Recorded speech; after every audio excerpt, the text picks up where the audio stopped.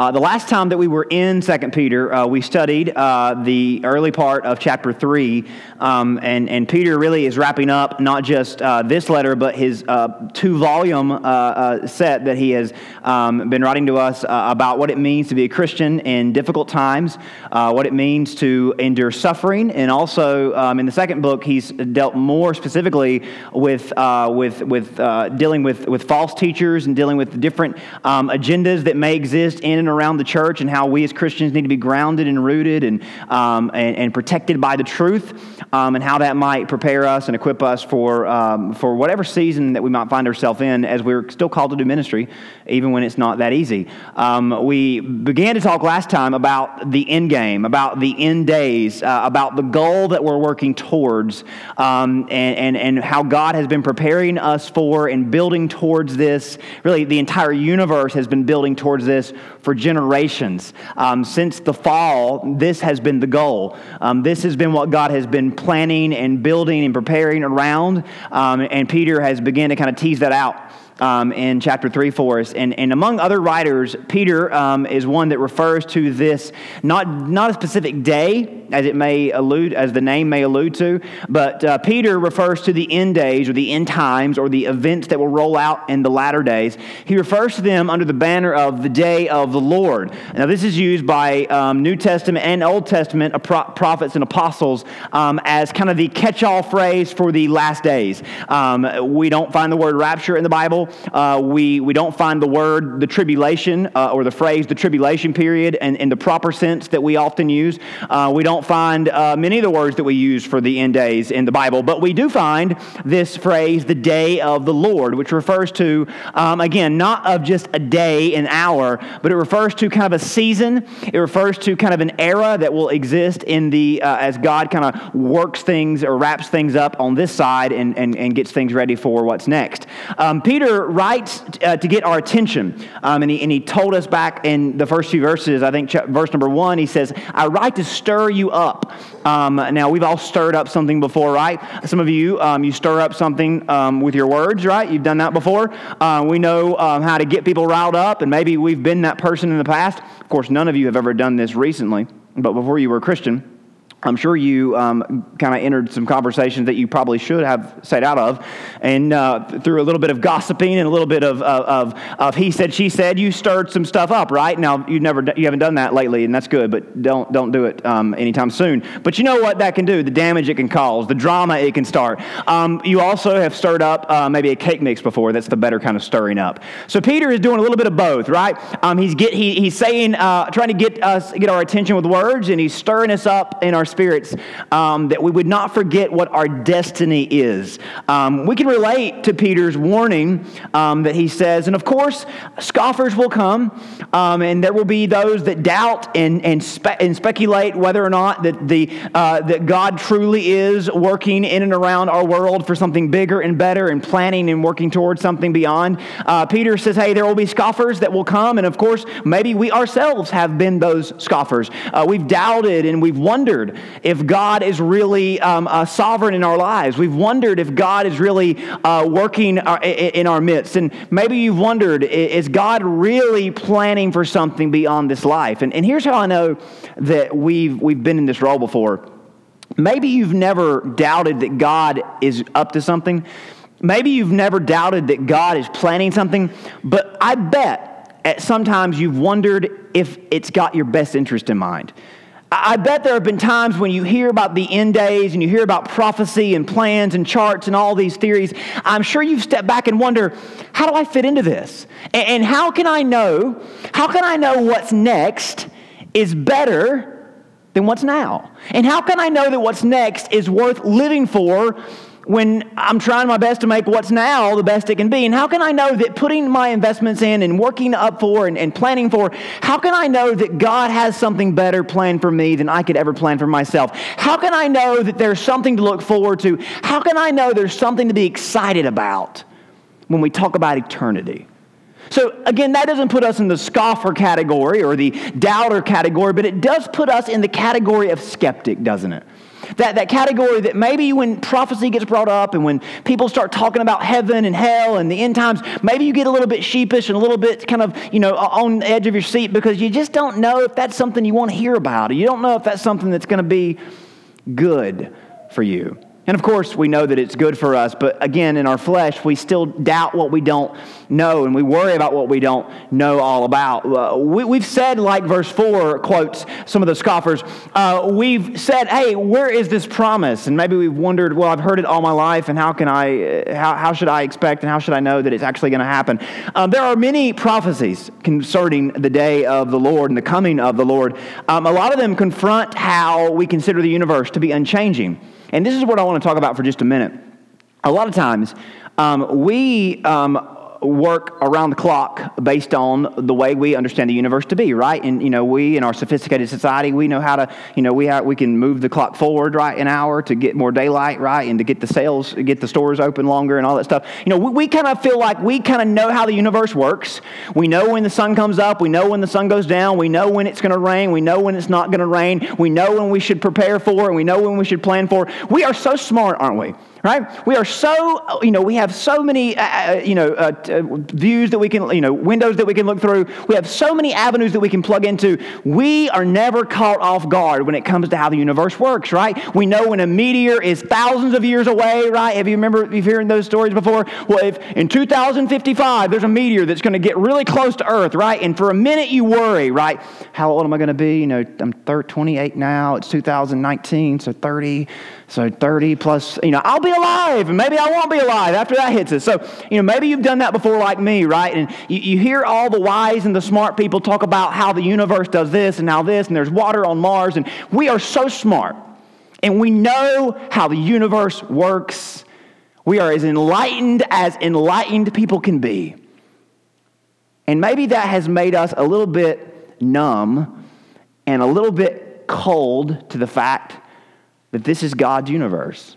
And of course, He has set things in motion. Of course, He has established laws and principles, and He has put gravity into existence, and He, created inertia, and He created the universe and all the systems and all the scientific facts, right? He's the reason why there are books that you can stack up from here to the sun and back, right? That detail and explain the smallest of cells to the largest of supernovas, right? He's the reason why there are biology books that, written on every part of the body, right? And every part of the human anatomy. He's the reason why there is so many wonderful, discoveries that have been made about, from bugs to stars, right?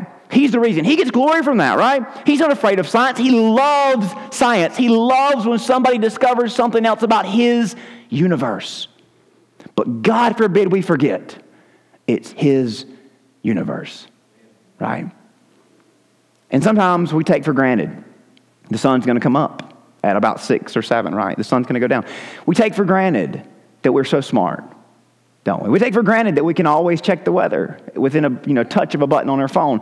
And I think that when we think about how the universe is unchanging and we think about how self-sufficient we are, many of the prophecies in the Old Testament in their day and age had a very specific kind of ooh and ah kind of agenda.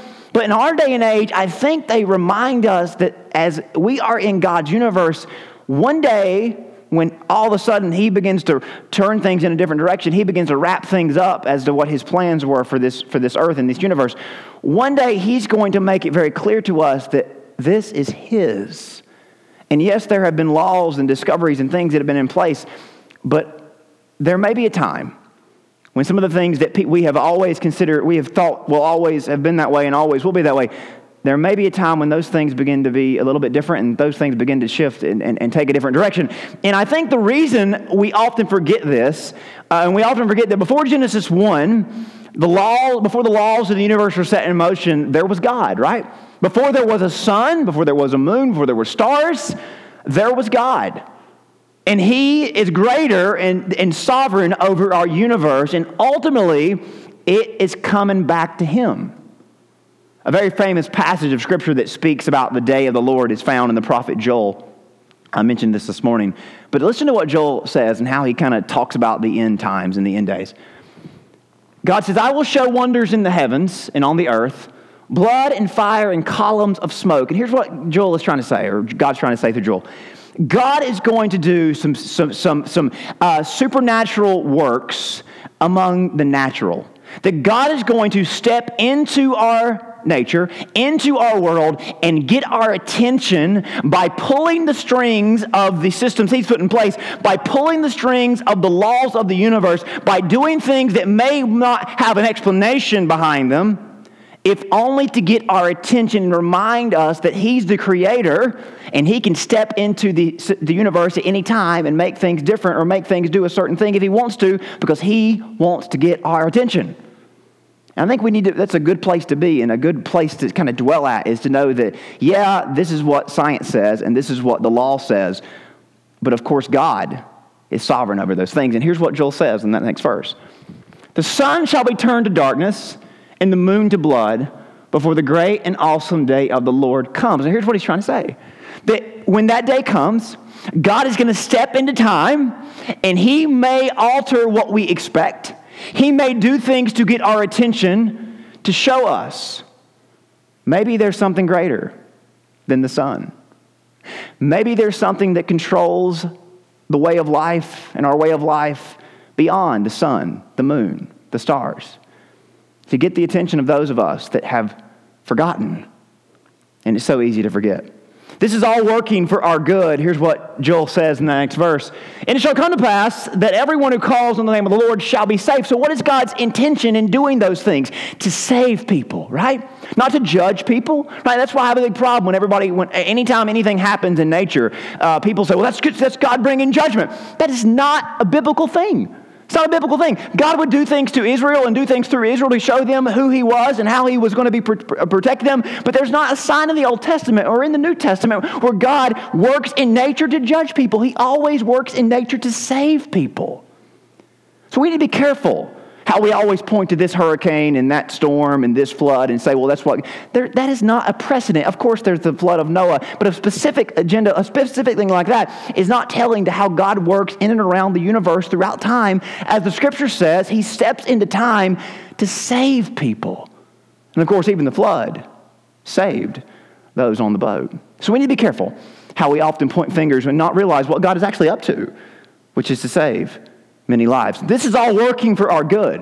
Transitioning to and preparing for the next age, the final and forever state of sinlessness and eternal life. In our text tonight, Peter is going to address the weight.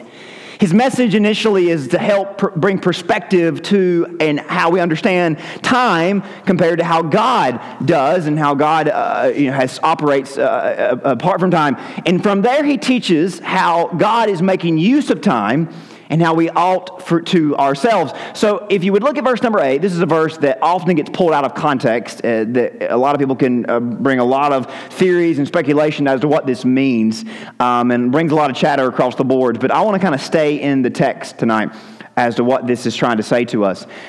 Peter says in verse 8, "Beloved, do not forget this one thing." And that phrase in Greek means, do not let this escape your attention, or do not shut your eyes as it is so easy to. By nature, you'll miss this. It may be foreign to you, but he says, do not forget this one thing, that with the Lord, one day is as 1,000 years, and 1,000 years as one day. Now, a lot of people take this and go to Genesis and say, does that mean that the creation week is 1,000, actually the 1,000 plus times 6? We do a lot of crazy things with this verse. I think this verse is simply trying to get us to understand that we process time differently than God does. And in fact, God exists outside of time. Time is a construct of God. It will not last forever. Now, that might be hard to wrap our brains around because our brains are finite. Our brains operate based on the time that we've been given to live. So this may be very, very hard for us to process. I promise we won't spend too much time on it. But God exists outside of time. God does not exist in the parameters that we exist in. Here's what I mean by that. Time has a beginning. That back in Genesis chapter 1, in the beginning was God, right? Way and beyond God existed. And then God created, on the first day, he created light, and there was evening and there was morning, and it was the first day. So God hung a clock on the wall in this new place called Earth, this new place called the Milky Way galaxy, in this new universe that he created for people. God had a clock on the wall, and he set the time, and since it was evening first, the Jews believed that the day actually starts at 6 p.m. So we'll just assume that he started the clock at 6 p.m. I don't know if he did that. It doesn't matter. But they didn't speak English, so who knows what they actually called it. But God set a clock, and this clock is going to spin and spin and spin and spin and spin and spin and spin and spin, and one day it's going to stop. Right? Time started, and time is going to end. We don't know when the clock started. We don't know when it's going to stop, but just as it started, it's going to stop. Time is finite. See, this makes Jesus' conversation in the Bible's talk about eternal life and everlasting life more important than we realize. Because here's what I mean. We only know timed life. Life with a beginning and with an end. We only can comprehend and understand life in the idea of it being timed. We know that life started and life ended. If I ask you what happened before you were born, you can only tell me what you've heard because you didn't see it for yourself, right? And you never will.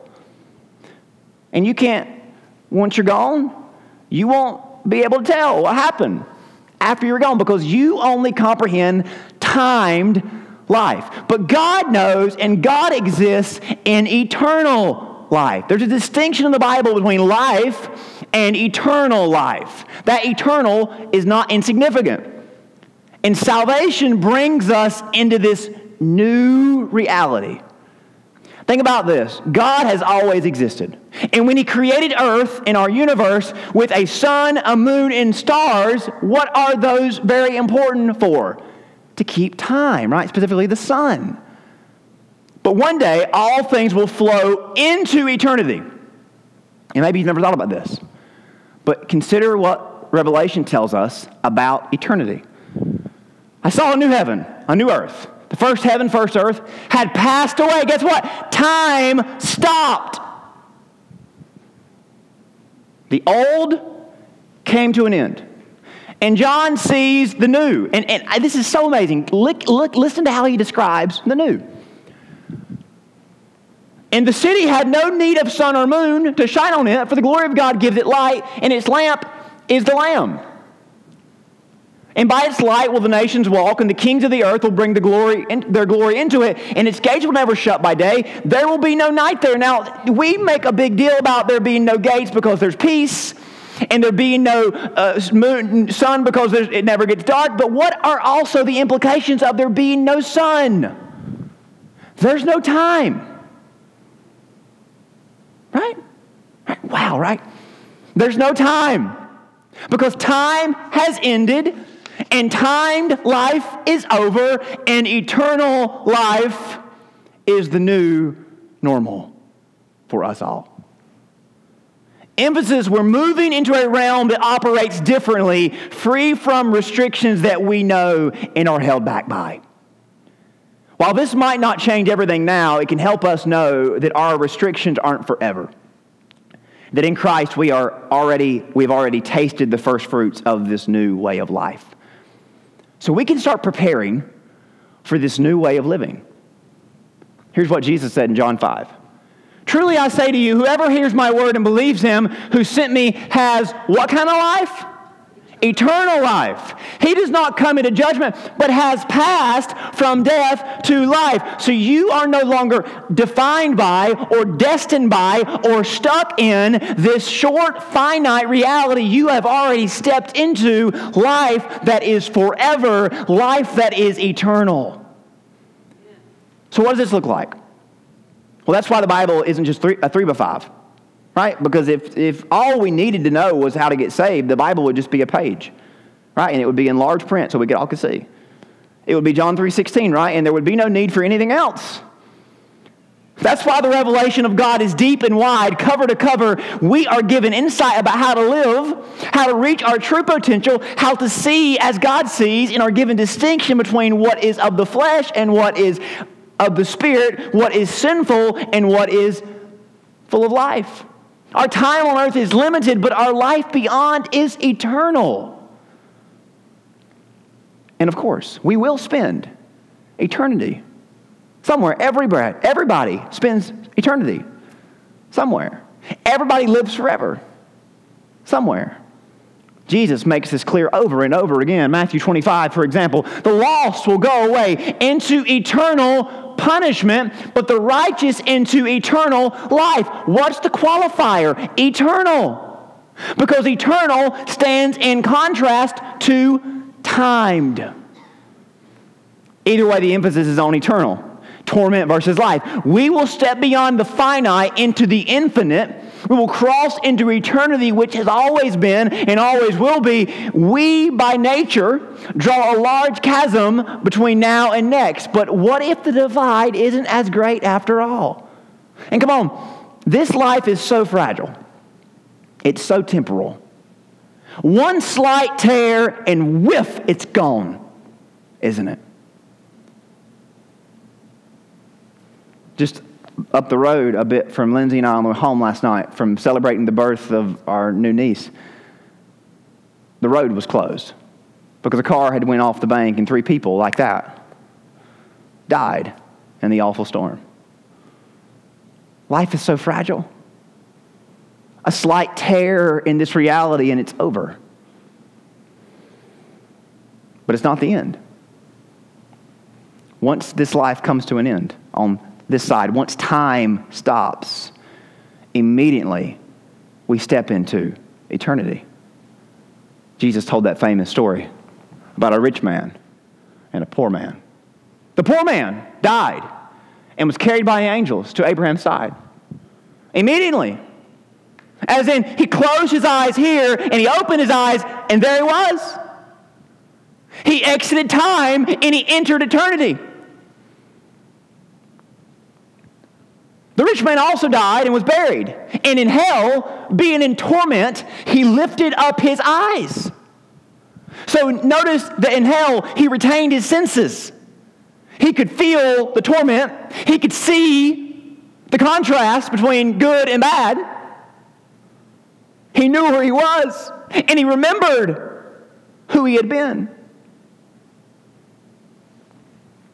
Think about what that means. If eternity is just a blink of an eye away, we ought to pause and give sober and serious thought to what's next. Shouldn't we? The next verse builds off of this sacred thought to why, while it may seem like God is delayed and while he doesn't have a definite plan, this next verse reminds us that he knows what he's doing. Verse 9, the Lord is not slack concerning his promise, as some count slackness, but is long-suffering toward us, not willing that any should perish, but that all should come to repentance. So notice what this promise is from God. God has given life to all and has provided salvation for all, and he's waiting for all to come. The first 2 speak of his goodness, but the last one punctuates and underscores his goodness at the same time. I mean, how good is he? He has given life to all. He has provided salvation to all when they messed up. And all the more, he's waiting for all to come. He does not owe us the patience. We don't deserve the patience, but he gives, he provides, and he waits, and he waits, and he waits, and he knocks, and he pursues, and he never gives up, and he never lets go. That explains why God allows sin to persist, because he allows sinners to persist. Right? I mean, this verse answers so many questions. While God doesn't uphold any sin, he holds up every sinner. Isn't that true? Isn't that the only logical way of understanding this? Because if sin does what sin is going to do, if sin does what sin does, it destroys, it kills, it condemns. So the only mercy for a sinner is God holding them up. Right? I mean, God's already given us a warning of hell and a promise of heaven, but he says in verse 9, he is not slack concerning his promise to judge or save, as some would count or measure slackness. He is patient that all might be saved. So he never upholds sin, but you can bet he upholds and holds up every sinner. Now that makes you uncomfortable, doesn't it? But it might also comfort you. While that might grieve us when we're the ones offended, it relieves us when we're the offenders. See, when I talk about how God upholds every sinner, that makes a couple of us kind of get a little bit puffy and stuffy because I don't know how I feel about you telling me that God holds up sinners. Do you know what they're doing? I know exactly what they're doing, and God knows better than than I know, and he knows better than what you know. And that might grieve us when we're the ones offended. But doesn't it relieve you when you're the offender? I mean, hey, we're quick to judge those when they're guilty, but when we're guilty, woohoo, please, mercy, can you just give me one more chance? And I know, of course, your sin isn't as bad as their sin. And hey, I know that, you would never catch me doing the stuff that you catch them people doing. But listen, if God upholds me, he upholds them. And I might be relieved, but I also should be thankful that he's not judged them yet, right? Because if I want to measure the same, if I want to measure right, I ought to be equally in how I measure out. And if I want mercy, I better pray for God to give them mercy. If I want grace, I better pray for God to give them grace. And if I have a problem with that, I better reread and restudy and re-understand who God is, because God is a God who is not slack, but is patient. And it would do us good to learn a little patience and learn a little grace. While this may not make the hurt of being sinned any better, being sinned against any better, it does, and it should bring us to a place of awe and marvel before a God who is holy yet loves the unholy. We may have trouble understanding how God allows injustice to persist. Think about this. You have a problem, and you have a hard time accepting God, accepting them, and you're not even holy. Right? See, we get up in arms when somebody says, well, you know what, whenever we defend someone who's sinning, we get up in arms because, hey, you shouldn't take up for them. They're guilty. And we're not even holy. We act like we are. We act sanctimonious, right? And we're not even a bit holy at all, right? And yet God, who is holy, is the one who's defending the unholy. Isn't that amazing? He is holy, and nothing in the universe gives him what he deserves. Can you imagine that? Nothing in this universe gives him the glory and the praise he is worthy of. Yet he still loves us and favors us and rejoices over us. Do you get that? There's this episode in the Gospels that John had the privilege of sharing with us.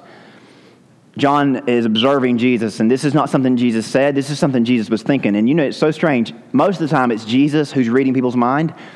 But John, through inspiration, got a chance to read Jesus' mind. Listen to this.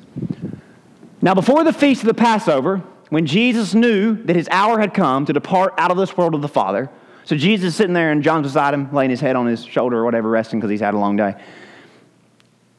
And Jesus is just thinking, wow, I'm about to blow this joint, right? All these ungrateful, sinful people I've had to spend my time with, and I'm smelling all their nasty feet because I got to wash them and they smell. It's awful, awful. These guys don't know how to cook. They don't even say thank you.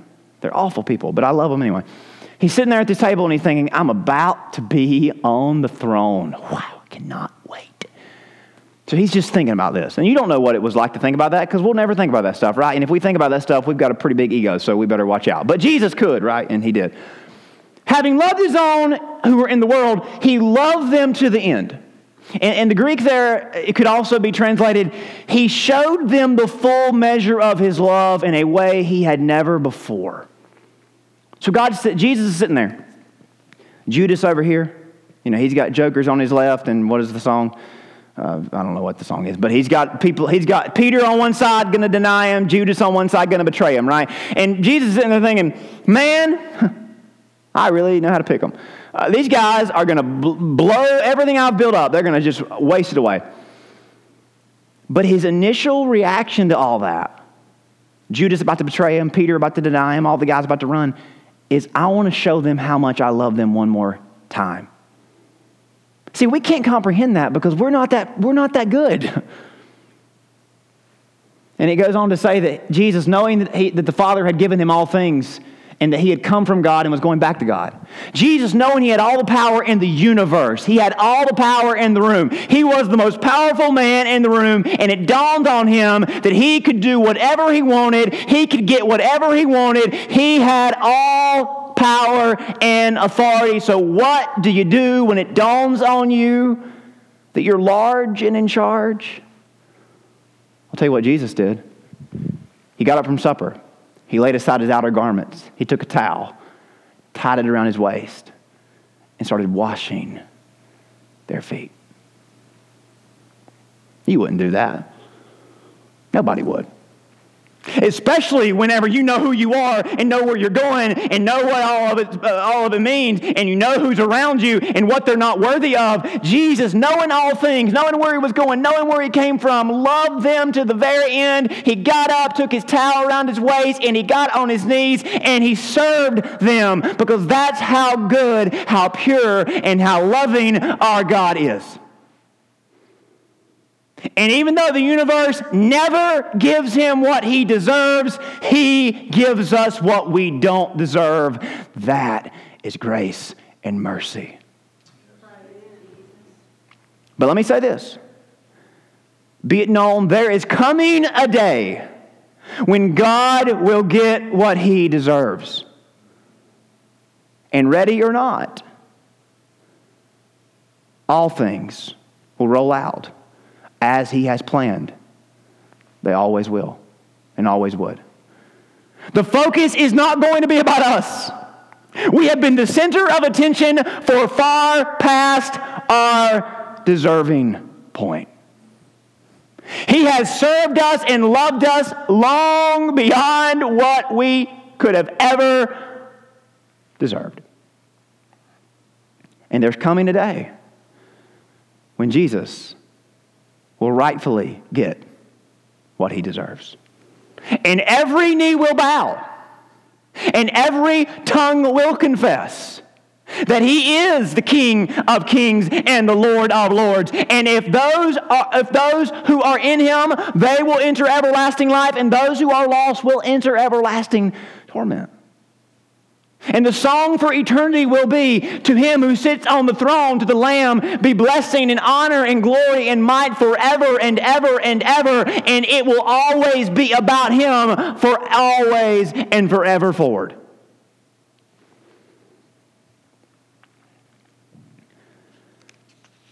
Verse 10 says, this day will come as a thief in the night, which the heavens will pass away with a great noise, and the elements will melt with fervent heat. Both the earth and the works that are in them will be burned up. And we're left with a very sobering reflection. Verse 11 through 13. Therefore, since all things will be dissolved, what manner of persons ought you to be in holy conduct and godliness? Looking for and hastening the coming of the day of God, because of which the heavens will be dissolved, being on fire, the elements will melt with fervent heat. Nevertheless, we, according to his promises, look for new heavens and a new earth in which righteousness dwells. So Peter leaves us with this thought. What sort of people ought Christians be?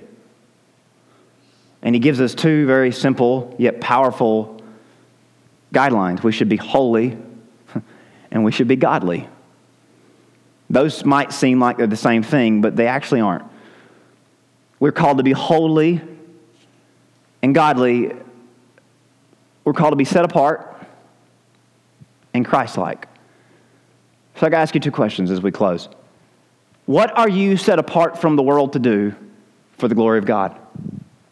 That's what holiness means, set apart. What do you do every day? How do you live every day that shows that you are set apart for a greater cause, for a greater king, for a greater kingdom? If that's a question you can't answer pretty quickly, we need to do some talking, or you and Jesus needs to do some talking. How are you set apart?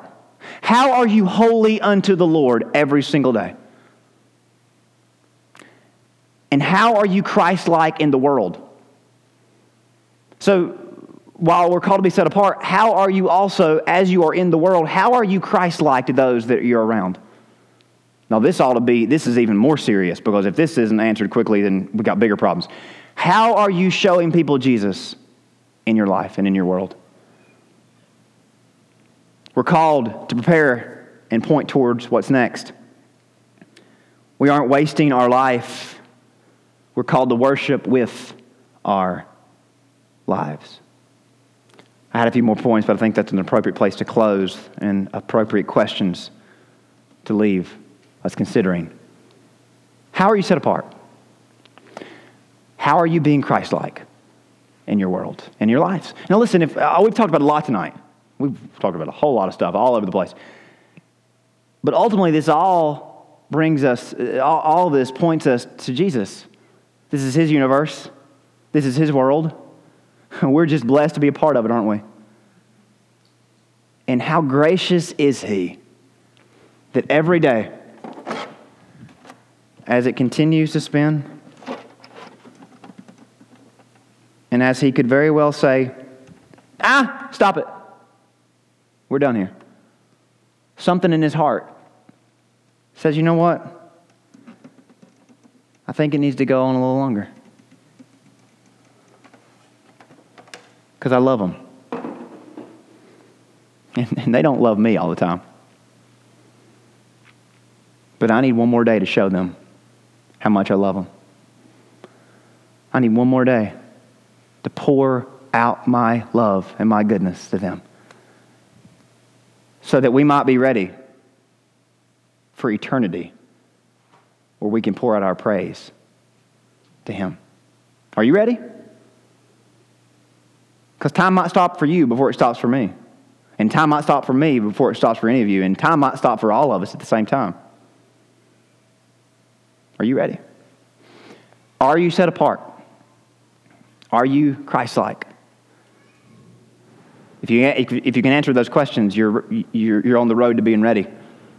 But if you can't, and even if you can, I think this is worth some prayerful thought tonight. Father, I love you.